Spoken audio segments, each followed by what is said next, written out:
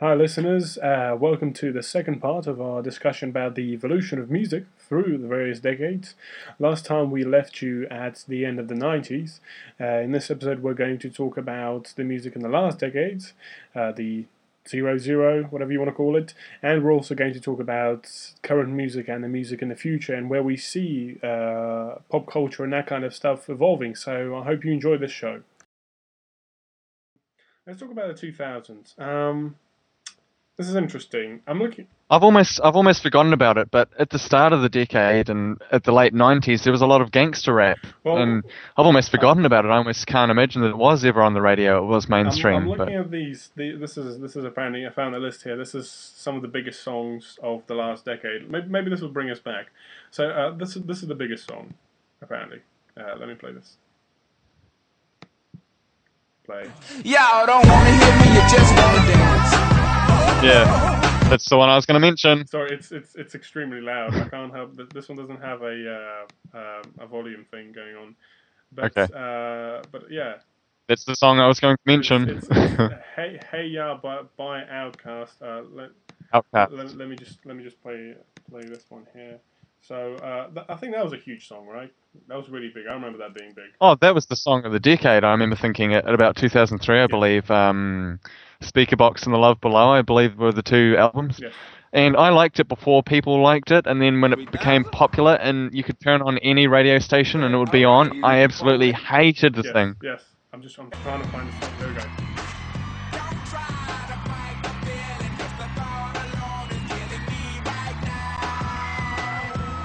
This is a video, so you can.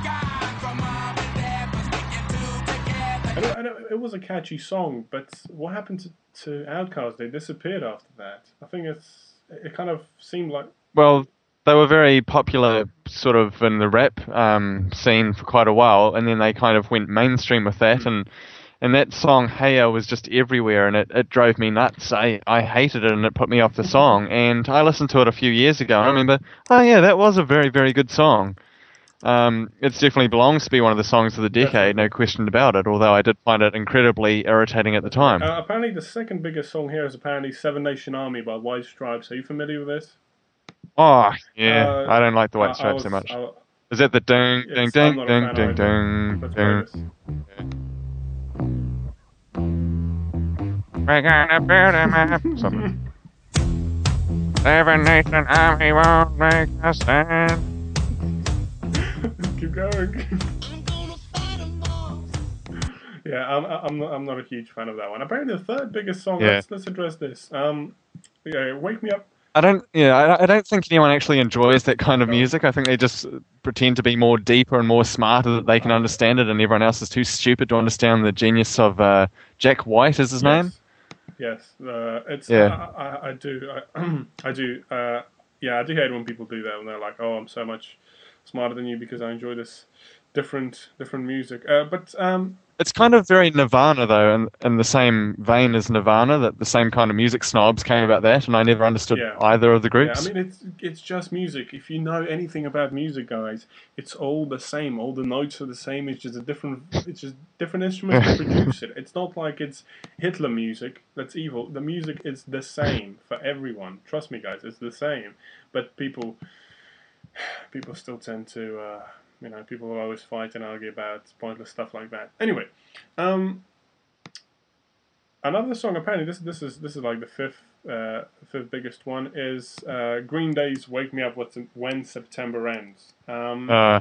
Again, Do you like well, Green Day? when I first started getting into the rock music, everyone else was around me into Green Day, so of course I'm not going to deny it. I was into them, but then I grew up and realized what kind of crap they actually manufacture, and that's what I hate. These bands. This is pop. Whatever you say, this is pop. And when they first started up, the big thing was, you see, Green Day were failing at the beginning of the 2000s. Yeah. Warning didn't do very well at all. They started having arguments inside the group, and they nearly fell apart. So what they decided to come back, take a new darker angle, and hate the government, which was the popular thing back then because Bush screwed people over. So they appealed to that, Don't want to be an American Yeah, idiot. they It's an awful appealed. They song. appealed to that, and loads of people like them, and I was one of them. I like them for the actual. I guess I didn't. To tell the truth, I still can't understand with Jesus of Suburbia the lyrics. I couldn't understand a lot of their lyrics, Yeah. but I just enjoyed it for the sound, I guess. And but they were doing that thing as America's bad, blah blah blah. Even though we get most of our music sales from it.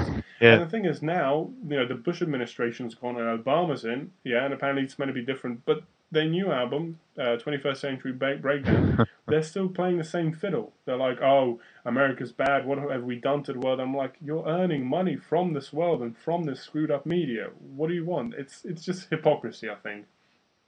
And if they hate it so much, why don't they move? Exactly. But yeah. it's all about money, man. It's all about money. I'm just looking at these songs, just looking. Well, yeah, I think to keep it in perspective, we should mention that it really was gangster rap and things, at least in New Zealand at the start, and then it seems to be a thing, isn't it, that there's the same kind of, if you want to call it like the pop, and then there's the rock, and then they kind of like fight who's going to take over, and maybe they get 5 years of each decade. They kind of sort it out, you take the kids for this weekend, and I'll take them for the week. And then rap came in. They always seem to fight, though, don't they? Yeah. Gangster rap takes the place of pop, and then it goes to sort of rock, and you had that kind of rock sound of, the White Stripes and Green Day, let's say. But I mainly remember from the beginning of. I remember 50 Cent. He was very big here in the West. Yeah. Very, very big, and apparently he makes the hardest rap ever made. And this is his 2003 opening #1 single, whatever. This is In the Club. Yeah.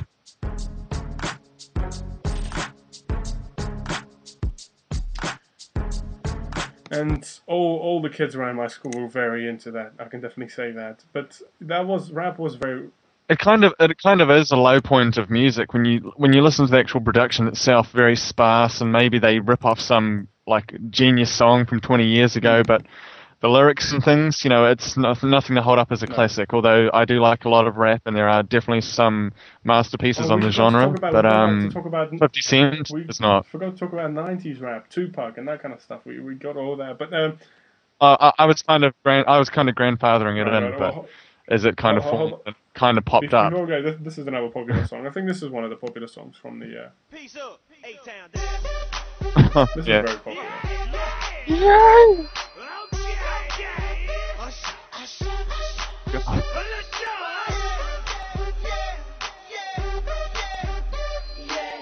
So that was very popular, I think, as well. I'm so glad that Little John was banished to the 7th layer of hell. I mean, that guy just popped up on everything. I think he's like the T-Pain of today, and we'll get to that. We'll get to that in the. I think another huge one was Gorillaz. They were very big in. I like Gorillaz at the time. Yeah. This is one of the big hits. This was Feel Good Inc. Yeah.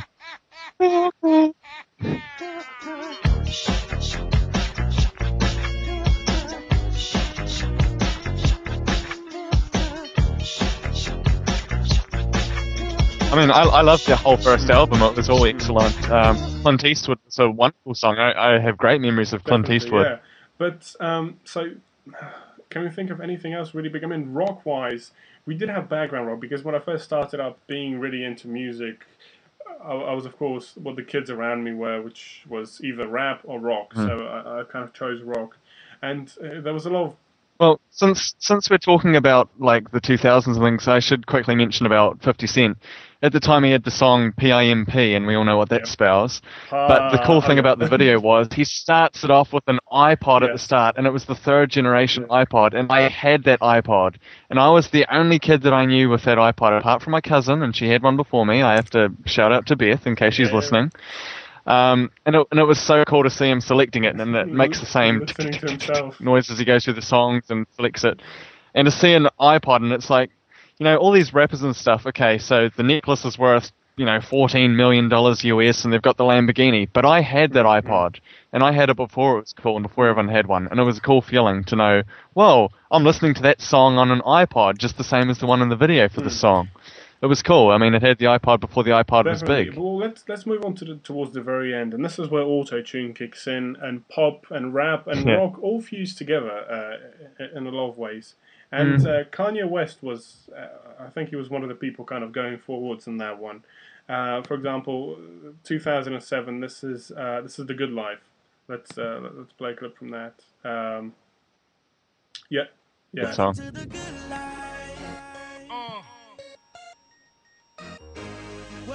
Well, it's a Michael Jackson reference, isn't it, too? This has Pretty Young Thing in the background. Yeah.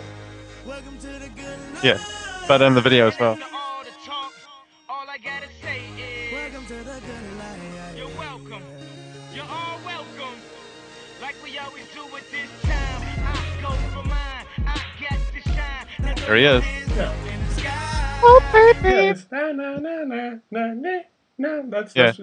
Yeah, I remember I heard it the first time and I'm like, whoa, it's Michael. No one believed me. But the thing is, I mean, that was the first big song with T-Pain in it, and I have to admit, I did enjoy Graduation. I enjoyed it a lot, and I liked 88 and It was very 88 good. and Heartbreak. I liked the majority of the songs in there. 808. But I mean, he is a bit of a douche.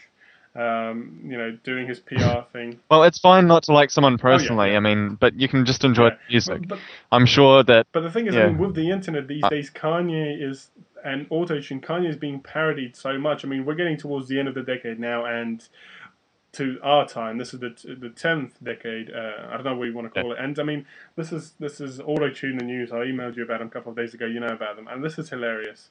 Yeah. I love auto-tune. The news as well. This is the Kanye TV. It is, well, I had no idea what it was until this report. No Taylor, no Taylor. I'm really happy for you. I'ma let you finish. I'ma let you finish. I'ma let you finish. I'ma let you finish. But Beyonce had one of the best videos of all time. One of the best videos of all time. All time. All time. No Taylor. I'ma let Beyonce let you finish. Then we're getting to the Charlie Bit Me, but yeah. The thing is, I mean, it's. So basically, the premise is that they take politicians and news clips and they apply the auto-tune effect. Definitely. And it's great. They make some great compositions out of it. That's what's happening in this decade. The popular music is the free online parody, if you know what I mean. Like, because the music industry, the actual sales one is dying, as we said last time. You know, records just aren't selling, and the real stars are the real stars are the online people. I just want to play this one more auto-tune the news bit here, and this is Only kidding. The market value of pot would go down, down, down if you legalized it. And supersize it. Right now, $4,000 an ounce. That's way too much. $400 an ounce. That's 10 times the bunch. We need to smoke a little more pot, right now. That huge profit margin would go down, down, down if pot were legal. For the needy people. Right now. Doesn't lead to harder drugs. No more than cigarettes. No, I think that sounds better than a lot of the pop songs these days I hear in the charts. I don't know about you, but I think it's genius. Like, what they do here. What they do is genius. What do you think, Jordan? Well, you have to keep in mind that they have a lot of low quality elements, and the videos themselves often have, it's fun because of it. It's kind of a DIY look to it, and I agree that they definitely have a lot of talent to do what they do. I think it would have more polish if it was a mainstream thing, but I do think that's interesting, and since we're at the main part of our episode now, we can discuss it. I think it's quite amazing when you think about how powerful the tools that the average person has now through a computer. I have GarageBand, and that's probably several times more powerful than any of the equipment used to record Thriller, for example, the greatest album of all time.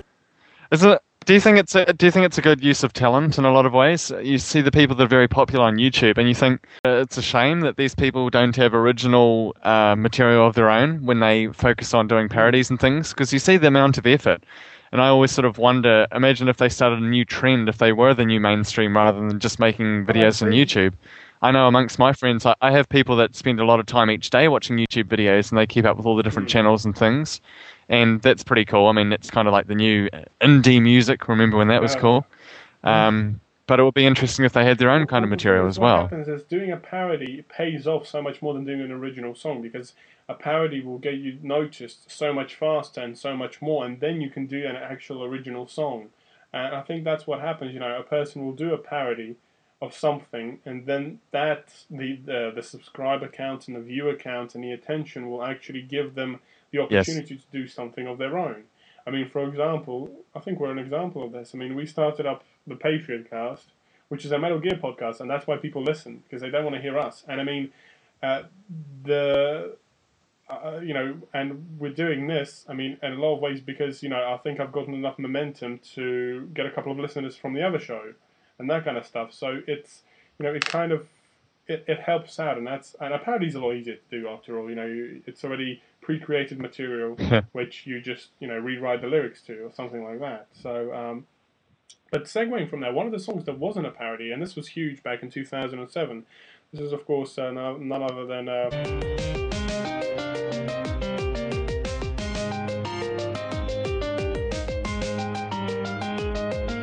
Chocolate rain.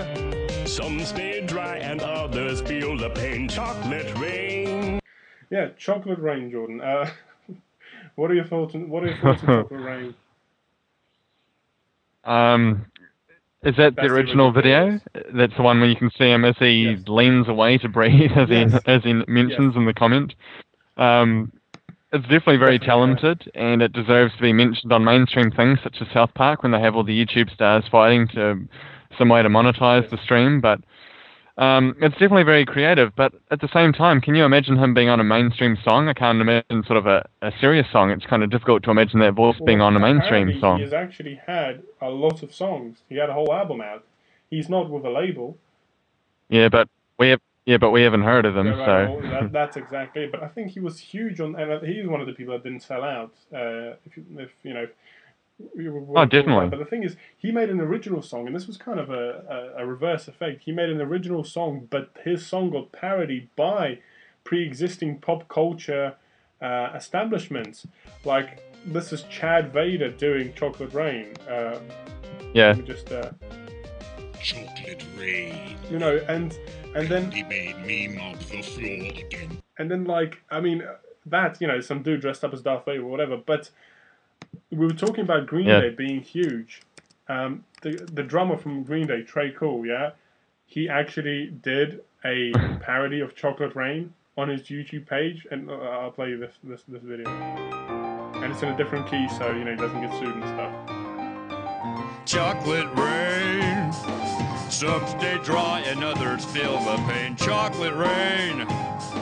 A baby born will die before this in chocolate rain. It's not very good, but you know what I mean? Like, so something online becomes so big that it actually gets the mainstream to parody it and to cover it. And I think these days you see all the talk shows and that kind of stuff, and a lot of the times that's what they do. They will take something that's popular online, and then they would bring it in and feed off that to get audience and views, which... Well, we have our version of sort of MTV here in New Zealand C4, and they often have the tweet of the week. We read Twitter so you don't have to. And it's incredible. I mean, it's like these little parasites, and they suck off kind of YouTube videos, and sometimes they'll just have random funny videos for no reason. And that you've seen them before on YouTube, and it just seems like mainstream media kind of stealing it, really, when it should be a YouTube exclusive in a way. I've got They sort of act like they found it, is what I'm saying, when they play these sort of things. Do you know Jimmy Kimmel? He's one of the many talk shows in the US, and he's one of the guys that's modern. I mean, he's relatively young compared to Jon Stewart or Jay Leno and that kind of stuff. So he's always of the online crowd and that kind of stuff. And I mean, you were talking about tweets. Billy D. Williams, he played Lando Calrissian in Star Wars. And what they got him to read out Miley Cyrus's tweets because he's got a smooth, silky voice. I'll play a little bit of it, here. Let's play it here. Miley Cyrus shocked the world by officially deleting her Twitter account, vowing never to tweet again. Hello, I'm Billy D. Williams. And now you and your family can relive all of Miley's greatest tweets with the Miley Cyrus commemorative tweet plate collection. Order now. And every month you'll receive a limited edition hand-fired plate featuring one of Miley's classic tweets. Who could forget? chili cheese fries for breakfast. Num num. I have the hiccups, y'alls. And you see, in a way, it's kind of like sad and scary. You know, you have these long-time actors, you know, and in order to make money, they basically. Well, I hear that in the American news, see it on the Daily Show and things, and they say, and this is what you're saying on Yes. Twitter, and they really integrate it into their show, and it's kind of like they're so desperate for a man on the street that they just sort of have a Twitter feed going all the time, and add us on Facebook. It gets kind of desperate, is the word, It really. is, and I'm the dude who, at the beginning of the show, keeps on telling people to please rate us. So I'm not gonna go into the desperate, but Yeah. Before we wrap up, I mean, it's interesting how how the world has changed. I mean, we started talking about music, and now we're just talking about straight out about the internet and pop culture in general, and. Well, I think it is relevant since we're talking about when you think of how people were kind of had the blinders on and this was how you got music and things and everyone was listening to the same sort of music. Perhaps the biggest problem for mainstream music now is that there's so many different types and that people have more ways of getting it and there's more kinds in general that you can't say, this is the number one song, this is what you are going to listen to. Billie Jean, it's the number one song. You know, people can listen to whatever they want and certainly it's easier to steal music than ever if people really do want to feel like they're being a rebel, rebelling against society, getting a song for free instead of paying $2, you know.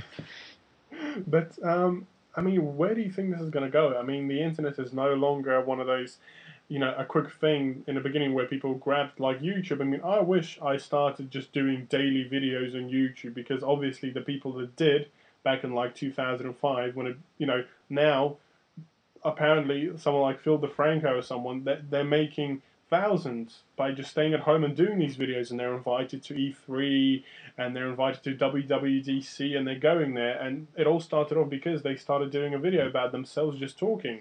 So I kind of feel like it's a missed opportunity, but back then in 2005 I was 13, so I really don't think I would have been very relevant with my high-pitched voice and all that kind of stuff. It's so the people, they grab the opportunity, and now you have all these vlogs and that kind of stuff. But these days, there are so many of these people. It's kind of becoming like TV became in the late 90s, where you can get cable or whatever, satellite, and you would have 900 channels like here we have on Sky, and there's just so much choice that people just end up watching the same channels they would normally watch. They watch the movies and they watch the news and that kind of stuff. So I think these days we're I suppose you could say at the same time, when you offer choice, it always becomes kind of crappy is the word that comes to mind. When there's so much TV on, I think about all the different nature shows and the different war shows. At any time of day you can watch something about the World War II and there'll be planes blowing up, people and it all just goes to hell. I suppose if you have everything reined in and there's just sort of one big artist at a time, that they can just promote the hell out of it and it somehow becomes big. Definitely. So maybe it's a perception thing more than anything as well. As you were saying, there's so much stuff now online. I'm sure there's loads of interesting stuff that we could just read for days non-stop, but it's quite hard to find because there's just so much out there. And I think that's why something like Stumble Upon, I think that's a very... Have you heard of this, Jordan? It's like you install a sidebar on your Firefox and stuff, and then you put in things you like, and then you push Stumble, and it takes you to websites that are in your interest. So okay. I think that's very interesting because it allows you to find things that you wouldn't normally find, that kind of stuff. So what do you think is going to be the next big thing in this decade? Because we're at the start, and how things can change from the beginning of a decade to the end. And let's just have a look at the last one. Beginning of the decade 2000, what happened in 2000? The internet was still tiny relative, compared to what we have. Reality TV shows started kicking off in the beginning of 2000, and now it's online and that kind of stuff. But what do you think is going to happen at the end of this decade in 2019? Well, the best way to work out how things are going is I always look at the the album I've called in iTunes Cool Songs. And I've got 59 songs here that I've classed as cool at various times. And most of them are quite crap songs after about a year. It's hard to tell. I'm looking at the last ones I've bought, the last things I've bought on iTunes. There's a few Kanye West songs. There's some songs from the 80s. Jason Derulo writing solo. Ugh, what was I thinking? And after playing Peace Walker, Sing by the Carpenters. Sing, sing a song, da-da-da. it's hard to tell where it's going, isn't it? It's kind of more of, what would you say the music is in the UK? I presume it's the same to some extent worldwide. To tell you the truth. It's kind of R&B pop, I'd say, at the These moment days, still. Last couple of months, I have been listening to Russian radio because I want to connect back to my roots, if you know what I mean. But yeah, and I mean to the hood. Yeah. That's what you want to call it. Yeah, Soviet hood, former Soviet hood. But it's just in the last I was really with the music a couple of years back, going what's hot, but. These days, I drive in the car, pick up my brother from school, go here, go there. What I listen to what my parents listen to. There's a radio station here called Magic, and it basically plays like mellow songs from the 80s and 90s and 70s. And I'm like, I just stick that because for me, a lot of those songs are timeless, and they're just calm songs that you can listen to any time. And then I switch on to BBC Radio 1, and it's just it all sounds it's like the loudness war is Radio 1 is home to that. It's just that kind of stuff, and just you don't know what's going in. There's just so much stuff layered on top of each other, and here and there you'll hear a vocal somewhere. I think what happens these days is music genre is confused. Like when you were saying, up until the 90s there was at least some kind of separation. I think these days everything has mixed into one, at least pop-wise, like R&B and rap and pop and disco and trance. They've all fused into one thing, and it's basically like just taking layers and putting it on top of each other, and that's why you get this distorted something you can't understand and that kind of stuff. It doesn't really make sense because they're trying to incorporate everything. I mean, we have a look like the Michael Jackson tribute, like "We Are the World" 2009 edition. That was a perfect example of that. You know, they took a song which was a classic. They had the modern people, but the thing is, because so many modern artists are rap, they had to write a whole rap verse to it. And literally, there was as many rap stars in that studio as there were actual singers. And have you seen that video? And have you heard that song, Jordan? Yeah, there were more guns and liquor bottles than there were microphones. Yeah, I mean the Michael Jackson parts are awesome. They have Janet that somehow gets faded in, and you can't even really hear her. She's just that high, and the mics are probably not even recording. They're just like, Janet will either be on. Put it on there. Yeah. But maybe it was the evil Jackson estate. They said, right, you want Mike on it, you have to take Janet as well, make her feel good. And I mean, because I do have some of her albums, but I don't think Janet Jackson's a very good singer at all. Is she any good, like in terms of music that's produced to her? No, it's. Oh, sure, from the 90s and early 2000s, but as a whole, she's not as good as Britney Spears and things, and that's who she tries to be, I suppose. Yeah, which you've got to keep up with the children. But I mean, I'm just looking through this video here. We Are the World 2010. I'm not sure if I should play it, but well, maybe not. Just before we go, I mean, nothing beats the original demo of We Are the World, and it's just Michael Jackson the night before that they started singing it. I've got it, and it's awesome. It's just him, and I believe it's one of his brothers playing the piano. It might be Randy, I think. And it's just epic, and somehow, without all the production, it just sounds a million times better as a song. Well, guys, on that note, we're going to end this two-episode discussion about the different evolution of music through the decades. I apologize for our lack of knowledge about, 50s, 60s, 70s, that kind of stuff. We really didn't do research. We did this on the fly because I wanted to have some episodes while I was away on holiday. So these episodes are going to be posted. Next time we're going to have a more planned episode where we talk about different things. We've been talking about music for quite a while. I think we'll move into slightly different topics. As always, if you want to suggest anything you want us to talk about, just email us. Please rate us on iTunes, all of that kind of stuff. So thank you for listening, and we'll see you guys next time.